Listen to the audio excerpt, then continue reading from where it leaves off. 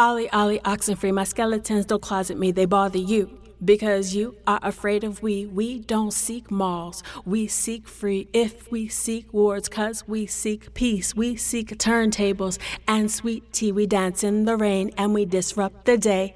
We kiss each other and it's not a phase. We raise our fists, we are not afraid, stomping on the former, effing up the borders, living by the hope of a new world order, bricking on the mortar for our sons and our daughters. No more tricking on the corner for our sons and our daughters. No more graves and slaughter of our sons and our daughters. We are purifying water. This is a love letter to my son and my daughter. Ra, ra, ra, ra. And there is an illness among us, a germ that hangs in the air that we breathe.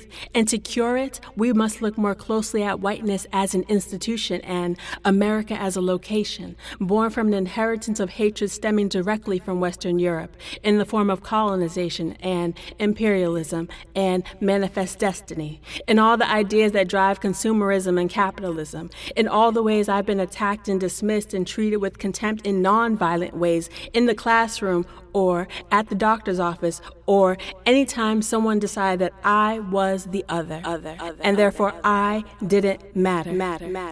And who do you consider to be the other? And which others are you afraid of? And what others are afraid of you? If you think you can escape this problem, you are already deep in something. You are already in it.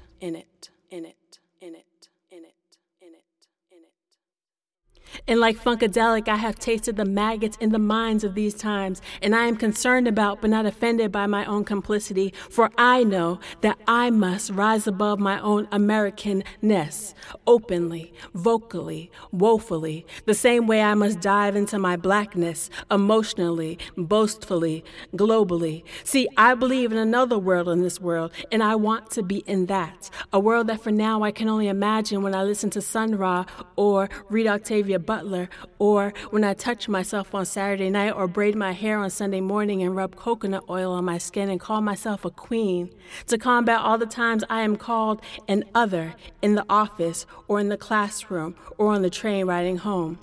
And in spite of all that, I still believe in this world.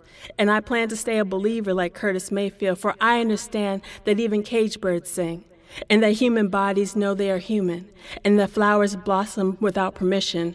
And this is how I believe we should live.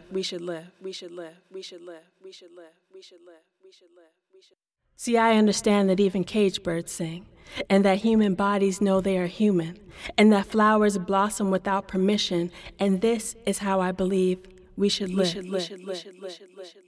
But can we live? I want to live.